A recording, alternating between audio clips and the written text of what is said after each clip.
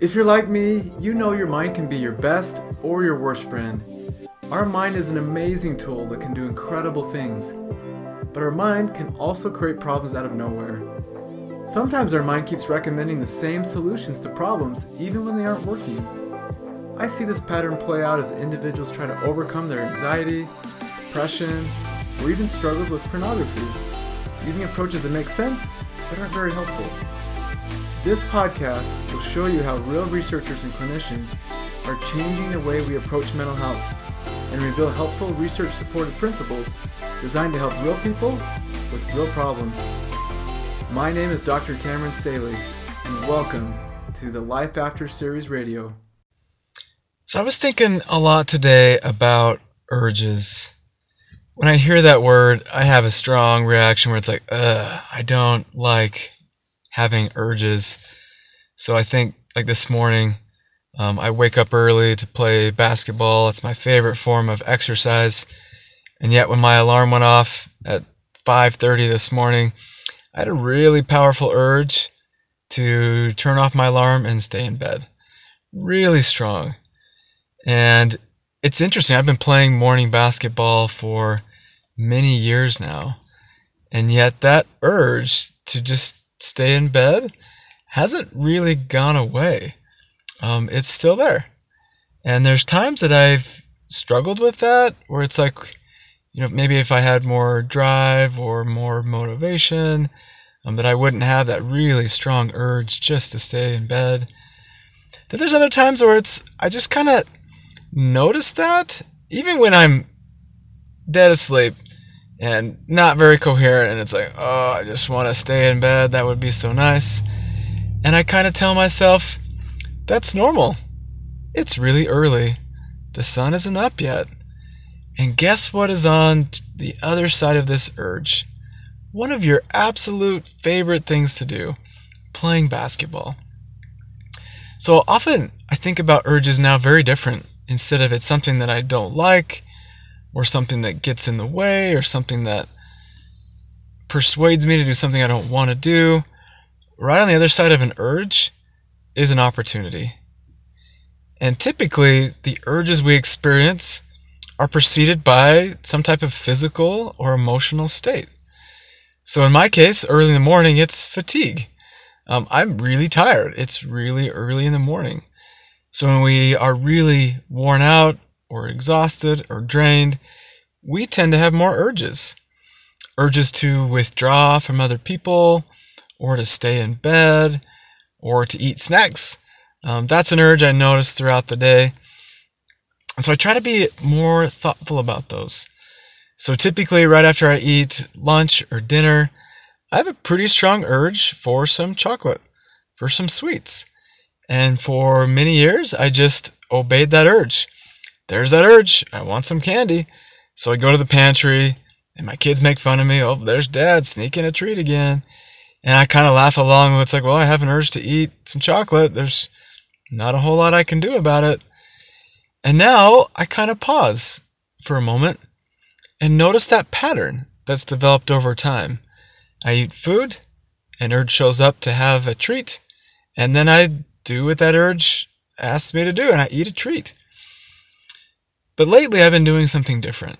Instead of just obeying that urge, which is pretty automatic, after every meal I've kind of conditioned myself to have an urge, eat a sweet after a meal.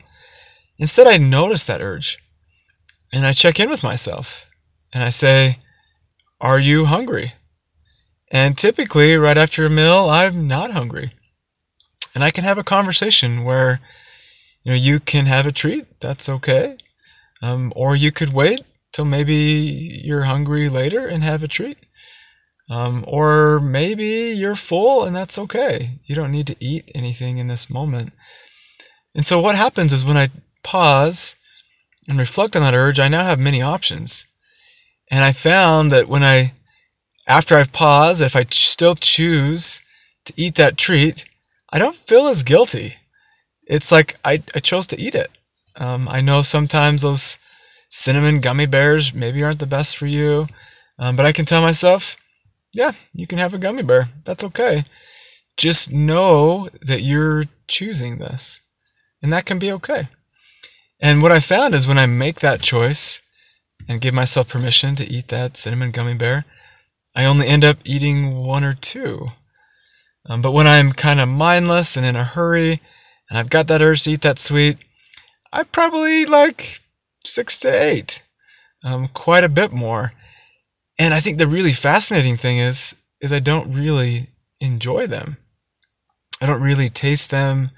I don't really take the time to savor them. I'm just mindlessly following an urge and eating those sweets as fast as I can.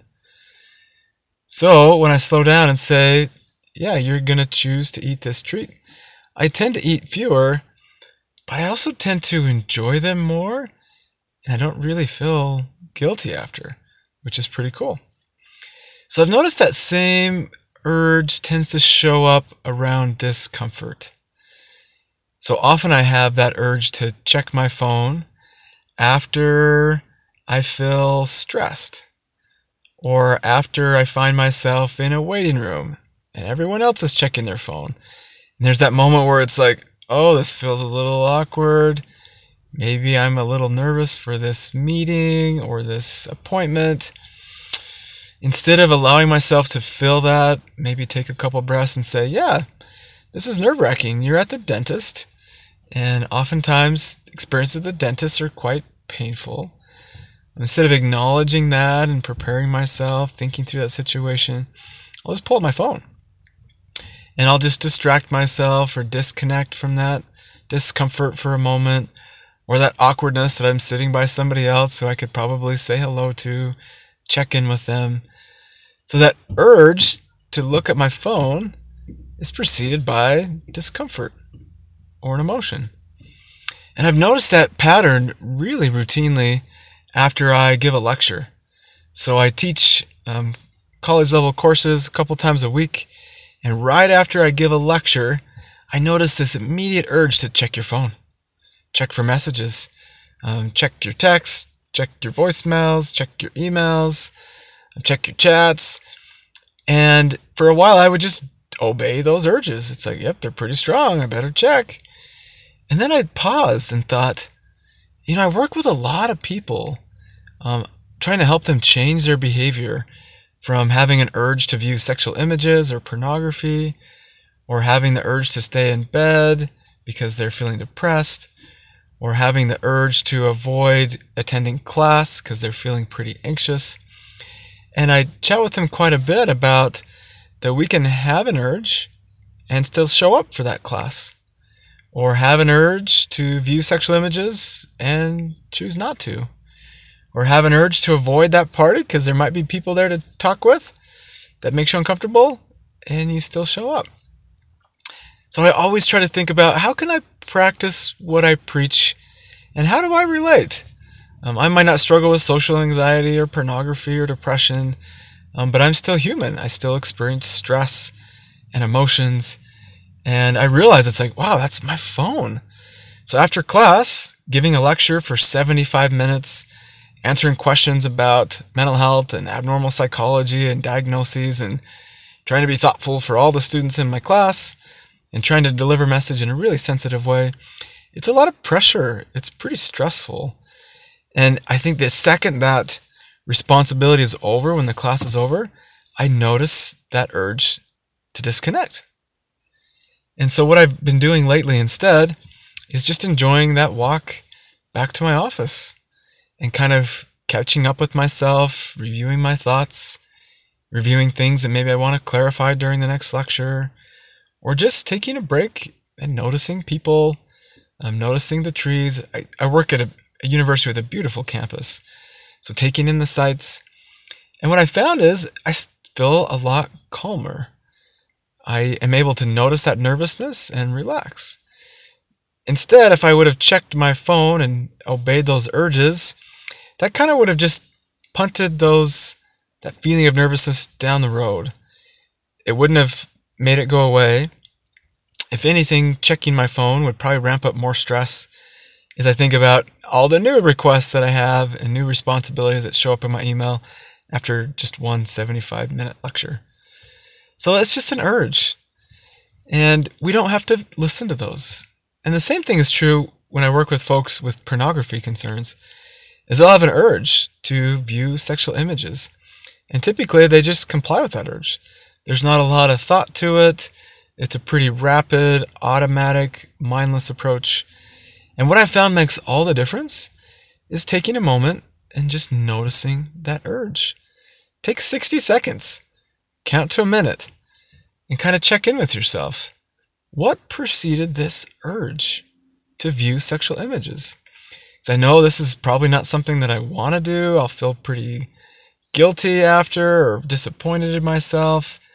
So what is that emotional state that I'm having? Or is it that I'm just really tired and so urges are stronger? Or maybe I'm really hungry and haven't eaten all day and don't have the calories to manage those impulses.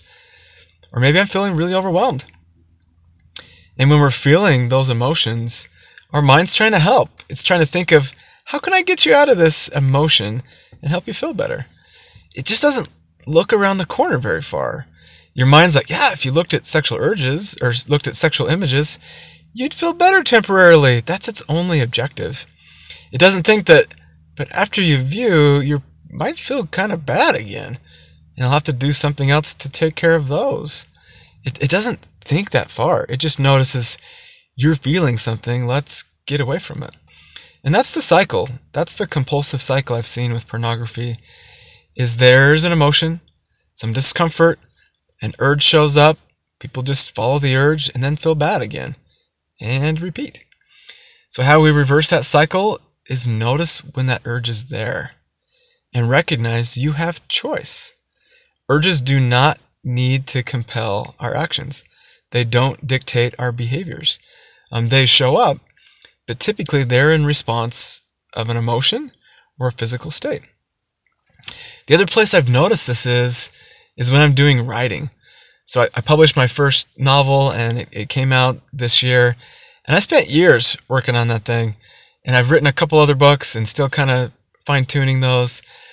And I notice every time I think about working on a book, I have a really strong urge to tidy up my office or do the dishes or maybe take out the trash. I have a really clean house and workspace because I often just do what those urges say. And I started to notice that. It's like, why do I have such a strong urge to tidy things up, throw things away when I'm thinking about writing in my book? And then it hit me. It's like, yeah, writing things is a vulnerable act. I'm putting my thoughts, my ideas, my creativity in a work, and then I'm going to share them with other people where they can critique them, reject them, judge them, say it's not very good. And that's going to hurt. Like I published so many things from peer-reviewed journal articles to just articles about my beliefs, to sharing some of these podcasts about mental health or pornography. And what I found is a lot of people appreciate the things I've put together and a lot of people don't. And that's a vulnerable thing to do every time. And so I've recognized that urge I have to do something else, anything else other than writing, is my mind trying to protect me from vulnerability, from being rejected, from taking a risk. And so what I do now is when I sit down, it's like, I'm going to write some thoughts. And the urge is like, maybe you should check your emails. It's like, okay, thanks, mind. You recognize that I'm going to do something that I care about, that's meaningful for me. And it's a little scary. Thank you for noticing that and recommending I do anything other than sit down and write. But actually, writing this novel or putting this article together or sharing some thoughts on a podcast is something that I really want to do. It brings me a lot of meaning in my life, helps me have a sense of purpose. I really enjoy trying to help other people. It feels good in the long term. So maybe I can just feel a little uncomfortable in this moment, notice that urge and let it pass, and get to work. So that's maybe my take-home message, is right on the other side of an urge is an opportunity to live your life. On the other side of that discomfort is an opportunity to connect with another human being. On the other side of that urge to stay in bed or miss your class is an opportunity to create really meaningful things in your life. to learn new things, accomplish your pursuits. And it really just takes a moment to notice that urge, notice the emotion underlying it, and then thinking about, what is it that I really want to do in this moment? Is it to follow this urge and go farther away from the life I want? Or is it to take a couple breaths and keep pursuing the things that matter most to me? And that can make all the difference. Hey, thanks for listening. Please remember to rate and subscribe. I know you might be facing some issues in your life or know someone who is. Issues like anxiety, challenges in dealing with emotions, or other compulsive behaviors like unwanted pornography. And I know it's tough to talk to people about problems. Difficult to stare those obstacles down that we face in life and to really know how to deal with them. It's hard to know what to say and when to say it. And then when that moment you finally reach out to family and friends happens, sometimes it falls flat.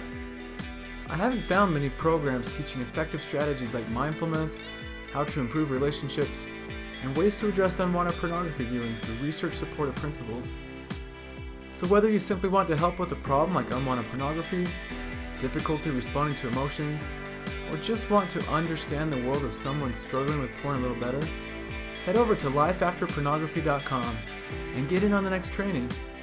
There you'll learn the exact same strategies individuals addicted to pornography used to transform their lives by implementing principles from evidence-based treatment shown effective in research for reducing unwanted pornography viewing.